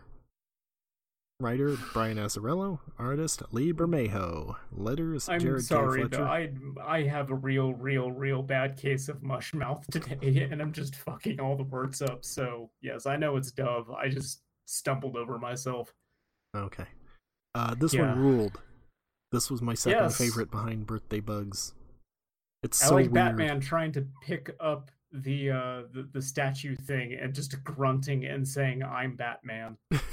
Also, just like Robin there with a phone, like taking a picture. Like this whole thing is so bizarre. This bit where Joker is just dancing. It says, "How about it, you creeps, you lunatics, you gigglings? Let's hear it for Bull Goose Joker back in action. Nice hat, Pingaroo." And like obviously this is just like One Flew Over the Cuckoo's Nest, but Joker as Jack Nicholson. But I just like the bits with like him getting lobotomized, and I actually laughed really hard at the part where it's just him sitting with Batman, and Batman just is like, "See my thumb," and then Joker just like jumps across and strangles him. Yeah. I saw One Flew Over the Cuckoo's Nest. See? Yeah. Can't talk today. I saw One Flew Over the Cuckoo's Nest probably about a year ago for the first time ever. Oh wow, I haven't seen it in a very long time. I don't remember if there's a bit that it's referencing specifically with sticking the thumb out, though. I don't remember either. But it's really good as just this like throwaway like half-page gag that makes no fucking sense, because like the art on it completely sells how weird it is. Like Batman with his thumb out with this shit-eating grin on his face, like he knows exactly what he's doing. Yeah. And this is also great. It's sort of a weird amalgamation of the movie too, because in some parts Joker is Jack Nicholson, but then it also seems like he kind of switches places at the end where he becomes the chief, because he throws the even though statue he's even though he's lobotomized, Batman is instead the one that is like despondent. But also credit to Lee good Bermejo. for Joker getting out of the asylum. That's yeah, I'm happy for him. Yeah, but this is also nice to see Lee Bermejo doing a different style, sort of a It's not. I mean, it is kind of cartoony, but it almost looks like the old EC horror comics or something with the way the shading's done. I actually did not recognize that it was Lee Bermejo originally. Like when I read it, it just did not register me that was who was on the art doing the pencils. You can see it, like you can tell it's him, but it is very different from how he normally does it. like knowing that and going back and looking it over again, sure, but like that initial read through where I didn't really look at the credits list beforehand and just got right into the stories, like it just did not register to me that it was Lee Bermejo. Yeah. But yeah, the art is very good. The story is goofy as shit. I kind of like Brian Azzarello just kind of writing a really silly Joker comic as opposed to the last couple that he's done. Right. Well, I mean, that kind of makes sense to me. Like, he's done these sort of dark, brooding ones, so let's just do a weird movie parody. Why not? Yeah. Yes. Yes. Yeah, well, that's Joker. That's it. 80th anniversary. 80 years of Joker. Yep. They're not making any more Jokers. Nope. Ratings? Ratings. Let's go to the ratings. Scars. I'm going to give this... I mean, if I use the same sort of criteria I used for the others, then I guess it would be 1, 2, 3, 4, 5, 6. But that seems very low because there were stories in here I liked a whole lot. So I actually would probably give it an 8 out of 10 overall and just like sort of discard the stinkers. I would give it a 80 out of 100 to recognize that it has been 80 whole years of the Joker. But also that I feel that 80% of this book is good and 20% of it is very bad. Well, I don't think that's true, but... The math checks out. All right. Larry. 80 is 80% of 100, so...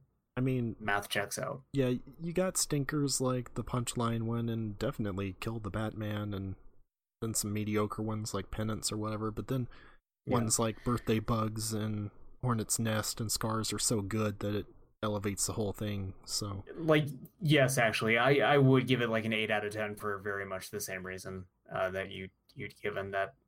Yeah, the actual ratio of like good stories to bad stories is pretty consistent for these anniversary issues so far, but the good stories in this are so good. Yeah. That I think it puts it above the other anniversary comics that we have that we've reviewed so far. Yep. Well, that only leaves one coming out, which would be the Green Lantern one, so get ready for that. Great. Because I love the Green Lantern so much. Well, who doesn't? I mean, the movie was so good. Ryan Reynolds. I mean, probably now at this point. Actually, I think Ryan Reynolds probably likes Green Lantern. He just does not like that movie. Yeah. It's nice that they finally let Ryan Reynolds do a comic book movie that he actually like is enthusiastic about, instead of continually giving him these characters and then fucking them up. Well, unfortunately, it was Deadpool, but what are you gonna do? Yeah. So is that it? Well, for like, this I week? wonder what actually. Well, Teenage Mutant Ninja Turtle games. What? Gotta talk about them. Gotta talk about the Ninja Turtle games, Larry. I played them all. You're ruining the format. That was supposed Too to bad. come first. Too bad we're talking about Ninja Turtles now. Oh, great. Larry, who's your favorite Ninja Turtle? Donatello. We of course know there's Michelangelo, Raphael, Michelob Ultra. Leon, and Dan. Yeah. Which are the 4 turtles. Very iconic. My favorite is Dan, because he's got the furthest reach out of all the turtles. He's got that stick. Yeah, a bow stick, they call it. Yeah, so I played the 4 main beat 'em up games. The original arcade game, I played Manhattan Heist for the NES, Turtles in Time, the arcade version specifically, and Hyperstone Heist, which is kind of Turtles in Time for the Genesis, but also not really. Is it weird. Manhattan Heist or Manhattan Projects? Manhattan Projects. So I keep getting that wrong, because technically the plot of Manhattan Projects is a heist. Shredder steals Manhattan. It's not about Oppenheimer creating a nuclear bomb? No, definitely not. It's about Shredder uses, I forget exactly how he does this, but he basically like lifts all of Manhattan out of the water and turns it into a floating island and is trying to abscond with it. That's so cool. Like, I keep wanting to call it Manhattan Heist because there is one Turtles game with heist in the title, but like Manhattan is being heisted in that game. But I also played the Tournament Fighter games, the one for the SNES and the one for the Genesis. I did not get around to the one for the NES because that seems like a bad time. Yeah. Yeah. The Genesis one is a bad time for that matter. It is. It's a fucking terrible game. Mm-hmm. So why don't we talk about the fighting games first? Okay. The Genesis one is... Well, no, that's the thing, is they're totally different from one another, too. Yeah. Guess so. Like, that's what's so bizarre about... Like, the way that they control and they feel are completely separate. Like, the combos and stuff that you do are different. Like, the one for the SNES feels a lot closer to, like, a Street Fighter than the one for the Genesis does. Yeah, but it's, the move commands are more like Mortal Kombat, actually, which is weird. It's a bizarre fusion of those two things. But then, like, the visual style... Yeah. The visual style is also, like, a stark contrast between the two, because the one for the Genesis tries to be more, like, gritty and gross and grimy in the way it depicts all the characters, whereas the SNES one is a lot more, like, cartoony and vibrant. Mm-hmm. And the SNES one, as a result, ends up being way better. But like the Genesis one is the one that I remember back in the day because, again, I've said a million times, I've only had a Sega Genesis. Yeah. Yes, big shock that I might have some sort of nostalgia for Genesis games in particular. But I remember getting surprised with this one after going to like a YMCA and then also watching the Muppets Kokomo music video for the first time that same day. I don't know why I have such like a very intimate memory of this one particular day in my life, because all those things are actually terrible. The YMCA in particular sucks. Yes, the YMCA is disgusting. The Turtles Tournament Fighter game for the Genesis, also fucking disgusting. Kokomo, terrible song. Even when the Muppets sing it, it's a terrible song. It's the best version of Kokomo because the Muppets sang it, but it's still bad. Yeah, I guess so.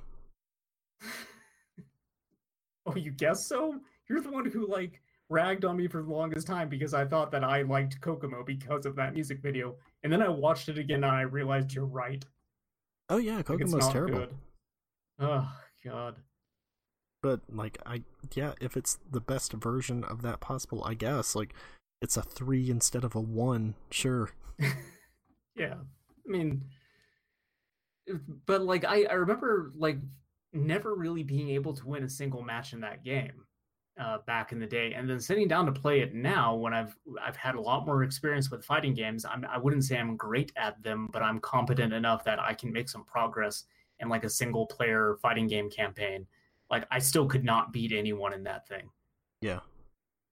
It feels like there's just this weird latency with all the inputs, that the characters move a lot too slow, they're way too heavy, and that the enemies they dish out way too much damage. It also just felt like super imprecise getting your combo inputs in. Like they just would not register for me. Think about how good it would be if Arc System Works did like a Dragon Ball FighterZ style thing, but for the Turtles. Yeah, wouldn't it also be good if like Platinum Games made a Ninja Turtles like beat 'em up? No. Don't put that evil on me. Don't make me remember that. Larry, it'd be great. You could like slide along the ground on your shell. Oh god. If I had like an open world thing, it's like you just kind of wander around and fight things, follow things on your compass, and then like everything just feels bad. Platinum Games, sure, what were maybe you could get the team that made the Korra game behind it. Oh yeah, I mean because they're so good with licensed properties and also making video games.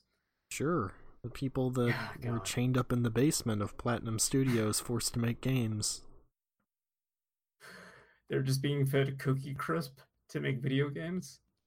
Why Cookie Crisp? It's just like the Electric Six thing. I'm just thinking of like the kids that they had like packing all the quarters. Yeah. And who was it that was doing that? It wasn't Dick. That was Johnny National, I believe. Okay, yeah. In the movie, for context, he's a gambler, but he's playing like really low stakes games, so he's just ending up with a lot of change. Yeah. And so he needs someone to roll all the change together, so he gets these Hmong kids that Dick Valentine is teaching. And basically makes a sweatshop with this weird Rube Goldberg device that helps roll the quarters. Yeah, like he's there on an exercise bike. Yeah.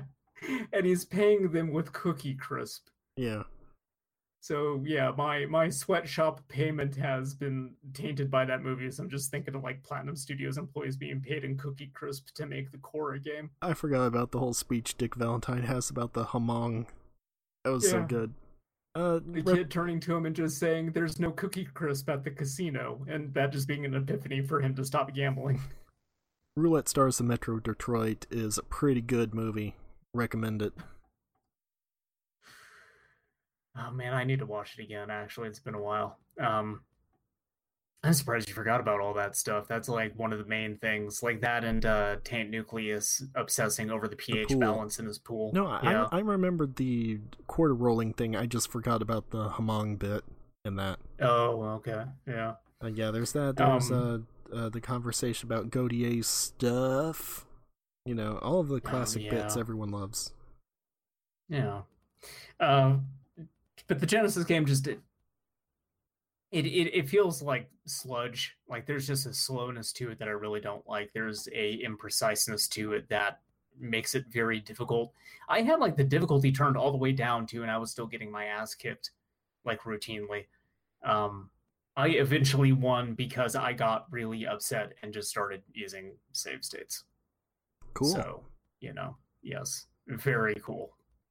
Very cool. Not good, that game. Yeah.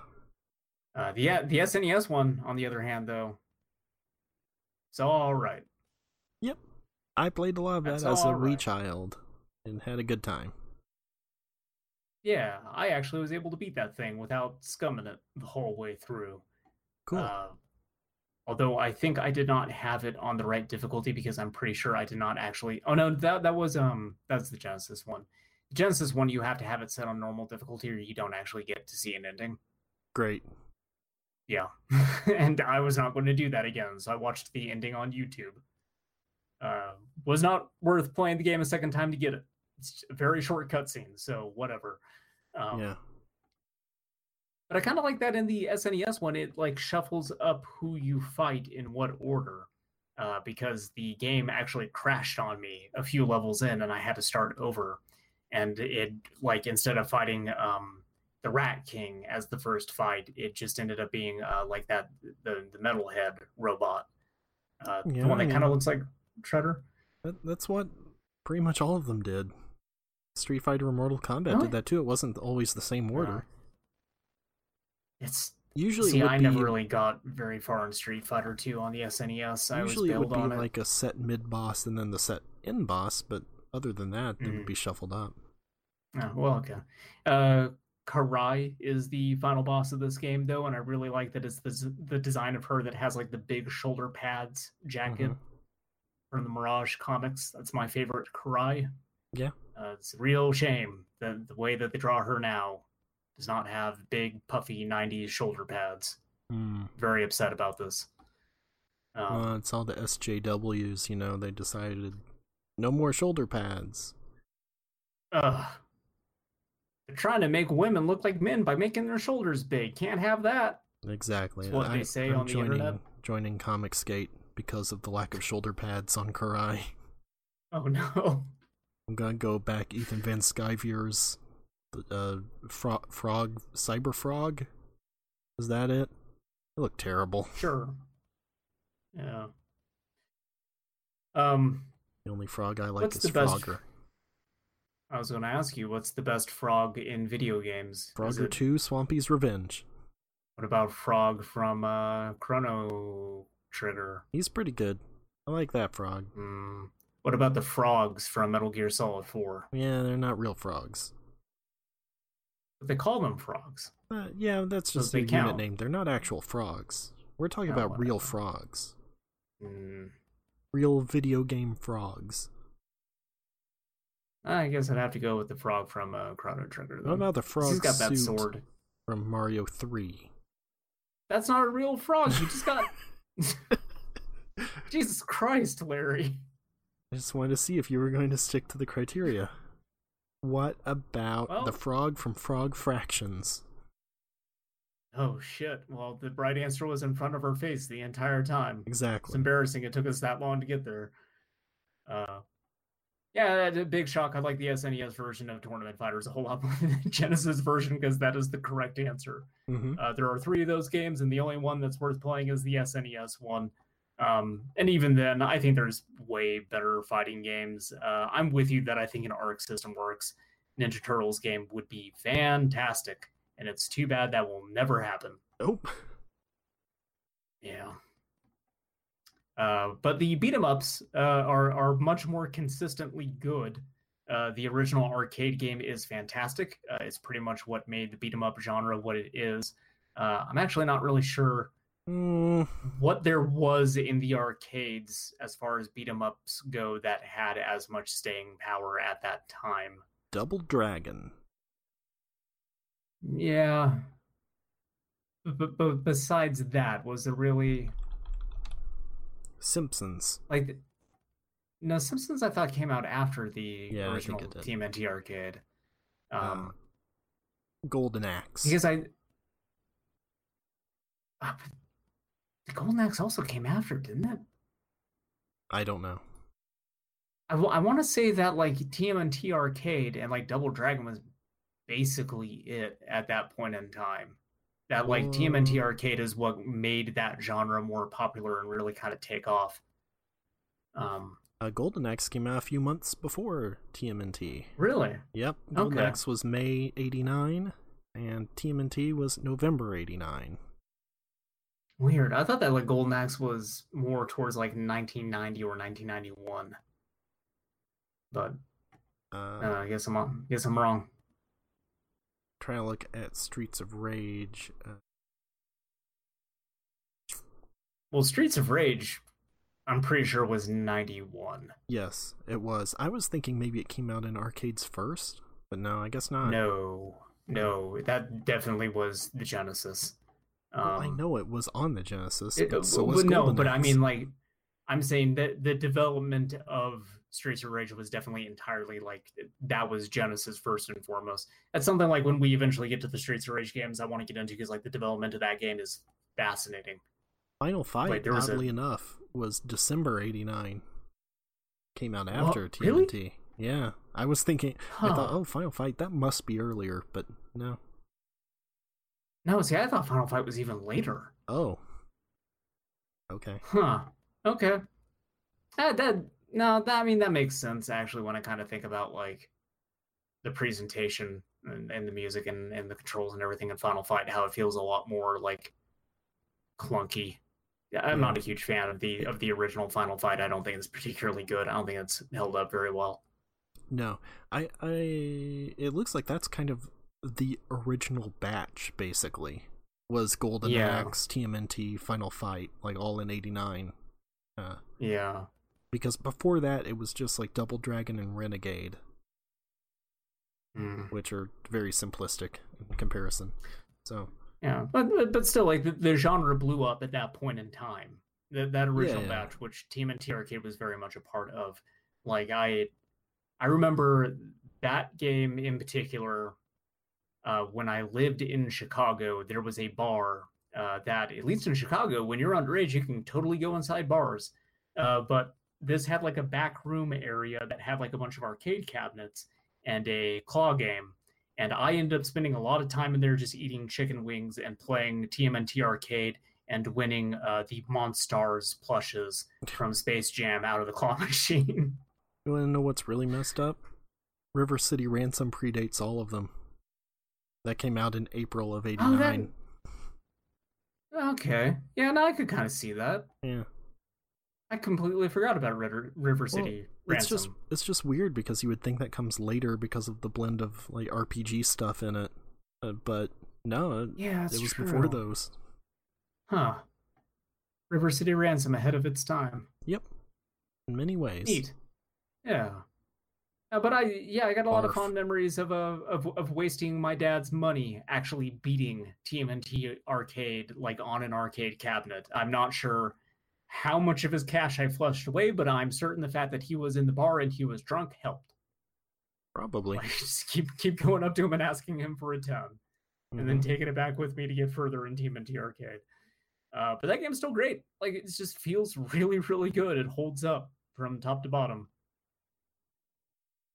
The NES version of that game is all right. Okay. It is a decent conversion for what the NES hardware is. All right, I guess so. It's fine. It's fine. Yeah. I mean, obviously, you're not going to play the NES version if you have the arcade version of it. No, it is better than the side-scrolling NES one, I guess. Oh, yeah. I mean, it didn't take much effort to be better than that, though. No, you know what? I'm taking this back. Apparently, the NES version is garbage. Famitsu gave it a 26 out of 40, so you know it's got to be bad. We got Famitsu'd again, Larry. And yet, GamePro gave it 23 out of 25. Who to believe? It's a weird split between GamePro and Famitsu. Yeah. Usually they have parity with each other. It's hard to tell really what they thought about without seeing the little heads, like how excited they are. Oh, sure. The weird warhead-looking characters that they had to depict their thoughts on a video game. Yep, it was always weird to me how it looked exactly like the warhead head. Yeah. But Manhattan Projects is basically just more of TMNT Arcade on the NES, which is to say it's perfectly fine. It's a decent beat 'em up for that. Oh no, what did they have to say about Manhattan Projects? I don't know. I didn't look it up. I'm saying if it's the same as the first one, then apparently it's not very good. You should probably look it up. I want to hear what Famitsu has to say about Manhattan Projects. It's probably wrong, whatever their opinion is. There's TMNT Mutants in Manhattan, which is not. No, it's not the right one. Wait, is it Manhattan? Like, that's Missions? actually that's a PC no game. Manhattan. No, it's Manhattan Projects. Yes, it's the Manhattan Project is the thing. So that was what messed it up. God damn it! Famitsu, I'll never remember the name of this game. Yeah. Well, Famitsu gave this a 27 out of 40. So. Oh wow, it's better than TMNT Arcade then. Yep, a slight improvement. Like Manhattan Project is a perfectly fine game. It controls good. The problem I have with it is there's too much game in there. It really kind of slogs and drags its heels for a beat 'em up game, and the bosses are kind of just bullshit. Like there's very few windows of opportunity to actually hit them. I love this new character you devised, Unfrozen Caveman Game Reviewer. It control good. It control good. I think my mic might have cut out because that's not what I said. No, you said controls good, and that was enough. It just made me think of you like pounding on NES controllers saying, "Me like graphics. Play Soltar." Video game control good. Bosses not good. Bad. Too long. Feel good. Control nice. I like video game. Great. Grog hungry. Fire! Fire! No, it's Oog rip Oog head off. It's an okay. It's a fine beat 'em up game. Whatever. Turtles in Time, that was the one that everyone actually gives a shit about, and appropriately so, because that game fucking whips. Big Apple, 3 a.m. Yeah, Alley Cat Blues. Yeah. Sewer surfing. Prehistoric Turtlesaurus. Bury My Shell at Wounded Knee. Right. That's a which good is one. Probably actually the best level name in that entire game. Yeah. Yeah, God, Turtles in Time is so good. Like, it just feels like a complete improvement upon the arcade, like the original one, even though they didn't need to improve shit on that, because that game was fantastic. But man, like, Turtles in Time feels even better. Like, graphically, it looks really fucking good. It still holds up incredibly well today. Yep. Like, the soundtrack is amazing. Absolutely. It's so good, in fact, that when they did that remake, everyone flipped the fuck out about the soundtrack not being the same. Yeah. Remember the remake? Yeah. Can't buy it anymore, but I have it. No, you can't even play it anymore. Yes, you can. No, I tried to play that like a week ago. I started it up because I had it installed still on my Xbox. It will let you play the first level, and then it boots you out of the game. Huh. Yeah, I did not know that. Basically took everything out and just leave you with the demo. Weird. And unfortunate, because, like, look, Reshelled is not... I thought Reshelled was fine. I think that game gets more shit than it deserves. Obviously, the original Turtles in Time is a much better game, and you don't really need to remake it at all, but, like, as far as game preservation goes, like, that should still be available, regardless. Yeah. I remember to find people out that, were mostly mad about it because you could attack diagonally, which really does, like, trivialize a lot of the encounters. Yeah. It makes it easier, but then also I think that if you're kind of trying to rebalance that thing to not be an arcade experience, then that makes sense. Yeah. It's like, obviously, you know, the arcade game is meant to suck all your money away. When you release that thing as a single product that you pay for once, you have to retune the balancing of it, similar to how, like, the one on the SNES is easier to approach than the arcade version. Although that doesn't have any kind of like diagonal sort of, whatever. But the SNES one's kind of neat too, because it also changes some stuff around, like forget the name of the level, but like the future one where you're chasing Krang. Oh yeah. How like in the arcade version, that's still totally just a side-scrolling level, but then on the SNES you have mode 7, so you got to use all the mode 7 you possibly can. Turns it into like an F-Zero track, and honestly, kind of like it more than the arcade version. That one level. I don't, but okay. I think it makes it more unique because they already had like those sort of auto-scrolling things like in Sewer Surfing. So yeah, I guess so. It helps it stand out more. But yeah, and Turtles in Time is very good. That's also another game that I am very thankful to have experienced like on an actual arcade cabinet. Growing up, there was a pizzeria that my mom would take us to every now and then, and they had a Turtles in Time cabinet that I would play while she ate pizza alone, which is actually kind of depressing. I would get free personal pan pizzas from reading books and stuff for school, and the only arcade machine they had at the Pizza Hut was Altered Beast. So I'm so sorry. Yeah, I tried playing that once, and you get the Wise from Yo Guave, and that's good. And then you actually play the game, it's like, oh no. Yeah. So I didn't play much of that. Man, Altered Beast is another weird this game is associated with pizza thing for me. Like, I don't know if it's just that, like, my crappy brain, the way that it operates, that with a lot of these old games, I associate them with other, like, certain events from my childhood. So, no, like, with think that's normal. TMNT... Okay, because, like, with TMRT Arcade, like I said, it's all about, like, it takes me back to TMRT, TMT, RTM.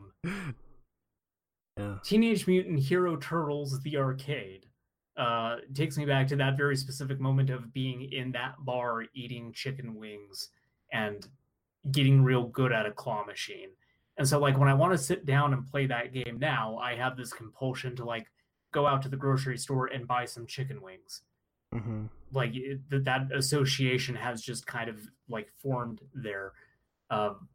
So similarly with Turtles in Time, it was getting like brick oven pizza, where like the pepperoni like curls up on you. You get that little like pool of grease in it that's like really fucking good. Okay. That's what I think of every time. But with Altered Beast, it was that I would always play that at a friend's house, and every time we went over to that friend's house, we would get this thin crust pizza that we would like put a bunch of Tabasco sauce on it.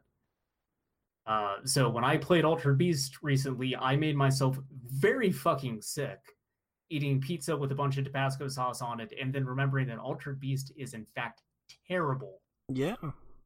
Real bad. I thought that was a good memory, but like re-experiencing it, it's awful.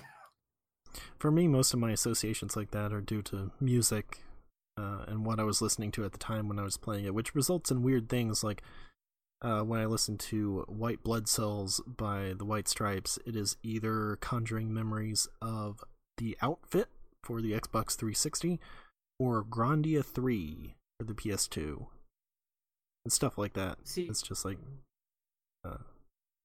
I think that's going to happen now with me actually, and Pure Solar in particular, because I listen to so much Art Bell while playing that game. Oh no. And like I've been thinking about listening to Art Bell again, and every time I am like going to pull up Art Bell stuff, I think, man, I should really have like a good JRPG to pair with this. Like something where there's just long stretches of me wandering around aimlessly and listening to truck drivers try to convince this man that they've time traveled.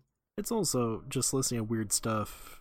Like there will be oddly specific things I will remember. Like there was a comedy Death Ray episode, I think it was before it was Bang Bang, where Matt Besser was playing one of the old ladies that made the Happy Birthday theme song. Or not theme song, just Happy Birthday song. Yeah. And so I think of that, and I can remember the exact part of a desert level in Dynasty Warriors Gundam 2, that I was playing when listening to that. Just things like that. God, I also have an association with Comedy Bang Bang in video games, and it is unfortunately Assassin's Creed Revelations. Yeah. Because I was listening to a lot of Comedy Bang Bang while I was playing that game. Shin Megami Tensei Nocturne. For me, Revelations is the Audio Video Disco by Justice. It came out like at the same time as Assassin's Creed Revelations. Yeah. When I was playing Shin Megami Tensei Nocturne, I was listening to a lot of Loveline at that point in time. So like the Morning After Pill episode, which is pretty infamous for people who are into Loveline, like that is associated with me fighting the fucking Matador.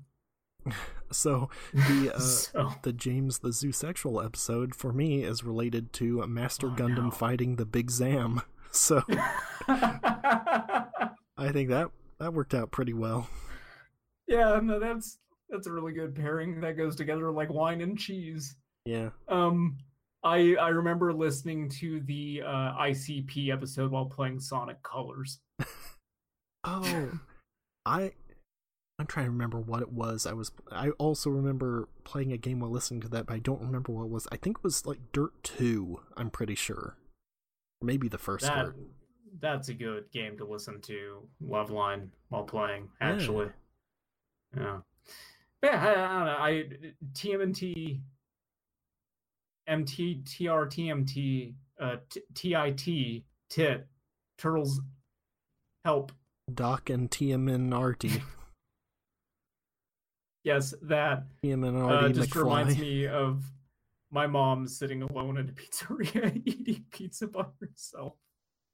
Which I always later on in my life just kind of took as like, oh, that's really depressing. And then somebody pointed out to me like, probably not, because she was able to get away from her screaming children for a while, because like you and your sister would go fuck around in the arcade. Yeah. And like leave her alone for a bit. So it's actually a positive memory. Speaking of like arcade games that I actually got to play on hardware, like actual arcade cabinets, way back when, Virtual-On was one that my movie theater actually had the arcade cabinet for, and that thing is amazing. Yeah. Double joysticks. Hell yes. Like, I still like Virtual-On for the Dreamcast, or Oratorio Tangram. Oratorio Tangram. Oreo Tangrio Timgrim. But yeah, actually being able to have like the twin sticks on that thing, oh god, it feels so good. So good. Mm-hmm. Obviously, I had stuff like Terminator 2, the arcade game, where you had like the that one's okay. But we had Revolution House of the Dead. No, Area I don't. 51? We did not have. No, we didn't have that either. Mm. And Daytona USA, of course, because everybody did. The ones here didn't, actually. What? Yeah. Daytona USA is fantastic. The one I spent the most time in the arcade was Third Strike, probably. And Soul Calibur 2, I think. We had a movie theater that had, I want to say it was Marvel vs. Capcom 2 when I was living in Indiana. Yeah, that's a pretty good one. Anyway, Turtles in Time, very, very, very good game. Hyperstone Heist, the last one, before we wrap up here. It's the only Turtles beat-em-up game that released for the Sega Genesis. It is ostensibly a remake of Turtles in Time for the Genesis, but also it's kind of not, because like the first half of that game, the first level is in the sewers, like an on-foot version of sewer surfing, and then you go to Alley Cat Blues, and then you go back into the sewers, and it's another on-foot section, and then you fight Baxter Stockman in like a mech in the sewers, rather than as like a flyman. Yeah. And then after that, you go to the pirate ship level. But like you start out on the surfboard, and that is the Genesis version of like the auto-scrolling sewer surfing, is you're like in the ocean going to the pirate ship. And then you do all the pirate ship stuff. Yeah. But when the pirate ship stuff is over with, you go into like a cave that is not represented at all in Turtles in Time, and the rest of the game from that point on is not Turtles in Time at all. Like you go to Shredder's like Japanese style mansion in Manhattan, and you fight oh god, why am I blanking on his name? He's in the Ninja Turtles movies. He's Shredder's like second in command. Oh, we never remember that guy's name. But you know, like the bald guy. Yeah. Yeah, you fight him. Like, he's in the game. Okay. Yeah, he's throwing knives at you, and he summons, like, a bunch of foot soldiers that you gotta fight. And it's weird, because it's still, like, the Ninja Turtles cartoon foot soldiers, but then you have this dude summoning them in. Yeah. And when you beat him, you then go to the Gauntlet, which is another cave area that just makes you refight all the bosses. Well, actually, no, you don't fight Baxter Stockman in the sewers. I'm sorry, you fight Leatherhead in the sewers. Okay. The bosses are, you do Leatherhead, you do the dude from the Ninja Turtles movie, and then Baxter, and then there's, I think, like a Krang boss, and then Shredder at the end of the game. But yeah, like the final area is just the Technodrome stuff, but like it weirdly diverges, and like the first half of that game is kind of a bizarre remix of Turtles in Time, and then like the plot is not Turtles in Time at all. It's instead that like Shredder has stolen the Hyperstones, which let him kind of like alter reality, and so he's like shrunken down the Statue of Liberty, and has taken it captive, along with like all the people that were like April O'Neil, who was reporting on stuff outside the Statue of Liberty. It's weird. That is the titular heist, is him shrinking stuff down and stealing it, putting it in glass domes. Isn't she also outside the Statue of Liberty in Tournament Fighters? I seem to remember also, like her standing there right next to the Statue of Liberty. She also is outside the Statue of Liberty in Turtles in Time, I'm pretty sure. Like, the thing with Hyperstone Heist is it reuses like Turtles in Time cutscenes, but it completely changes the context of what is actually happening. Okay. And it feels slightly different too, because obviously they had to build it up for entirely new hardware. They didn't just port the game over. There's like a certain move that you're missing in particular, and I'm completely blanking on what it actually is now. But it's like still a really solid game. Like, it doesn't divert too much from what made those beat 'em ups work, so it plays perfectly fine. It's a lot of fun. I enjoy it. It's not as good as Turtles in Time. It's not as good as the original arcade game, but it's still pretty solid. Garbage. Ratings. What? Oh no. There's not that much to say about these things. Just wrap it up. We're 2 hours in. Yeah. I'd give all the Ninja Turtles games collectively 8 slices of pepperoni out of 10. Okay. They're overall pretty good. I would give TMNT Arcade a 7. This is pretty good. It's more a foundational thing. Turtles in Time, sure. I'd give it an 8.5, I suppose. Not my favorite. I'd give it beating them up, but I'd give it a 10 out of 10. I'll bump it up Turtles to a 9. Turtles in Time to me is a perfectly crafted beat 'em up game. I would not like it as much if not for the soundtrack, which is one of the best of all time. Agreed. Then the others I don't care about. Tournament Fighters, pretty good. I'd also give that 7.5. It's no Street Fighter, but as far as licensed games go especially, pretty good. I'd give it like a 6, I think. Like, I think that there are just a lot of better fighting games at that period of time, like on the SNES too, that I don't know if I'd really recommend people play Tournament Fighters. If you the Genesis one gets a fucking 1 out of 10 though, like definitely don't play that. Like, if you look at the other Super Nintendo fighting games, like it's Street Fighter 2, Mortal Kombat, and that's Street Fighter 2 Turbo, Street Fighter I don't 2 like Turbo Championship Edition. Yeah, Championship. That one's Street good. Street Fighter 2 Turbo Alpha. Alpha is a different series.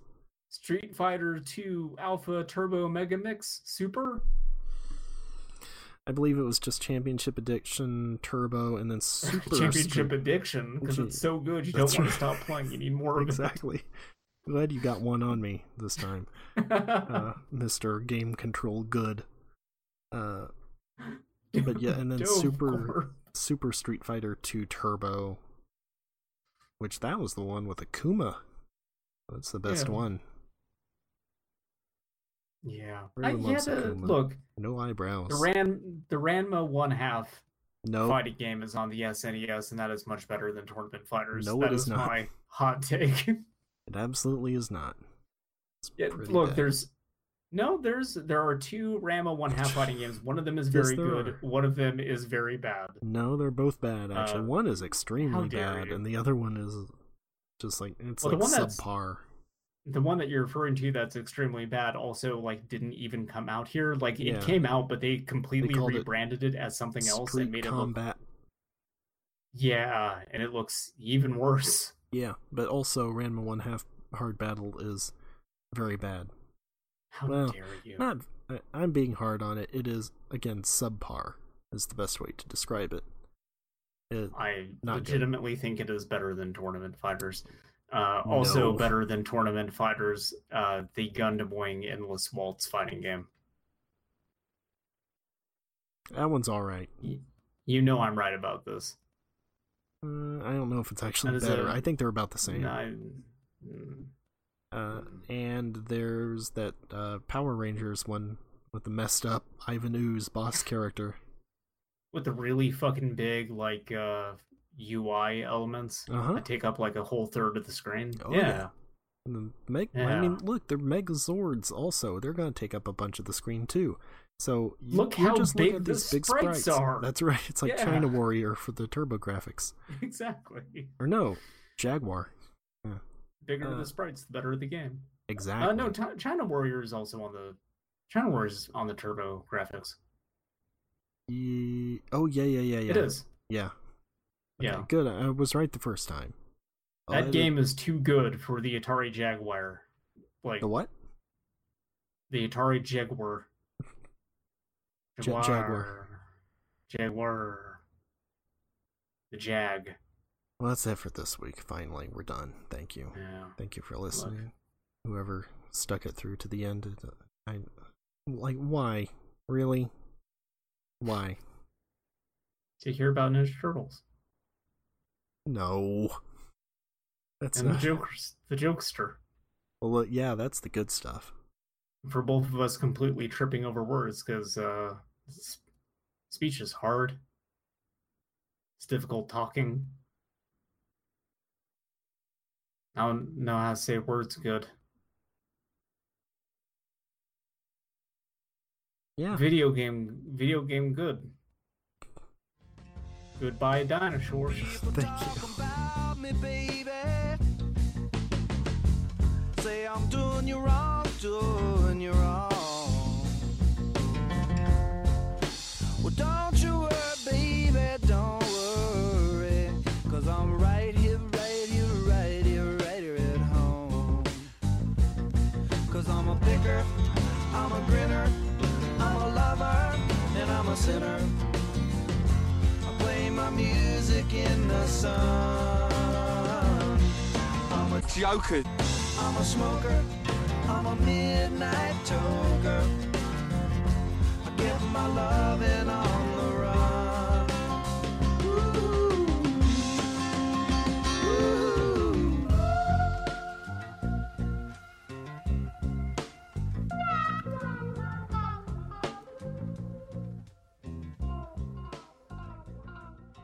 Give him Clam Digger.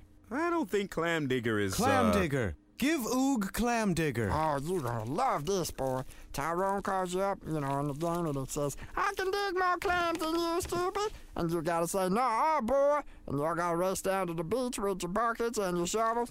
And the object of the game is to find parking. No, Clam Digger.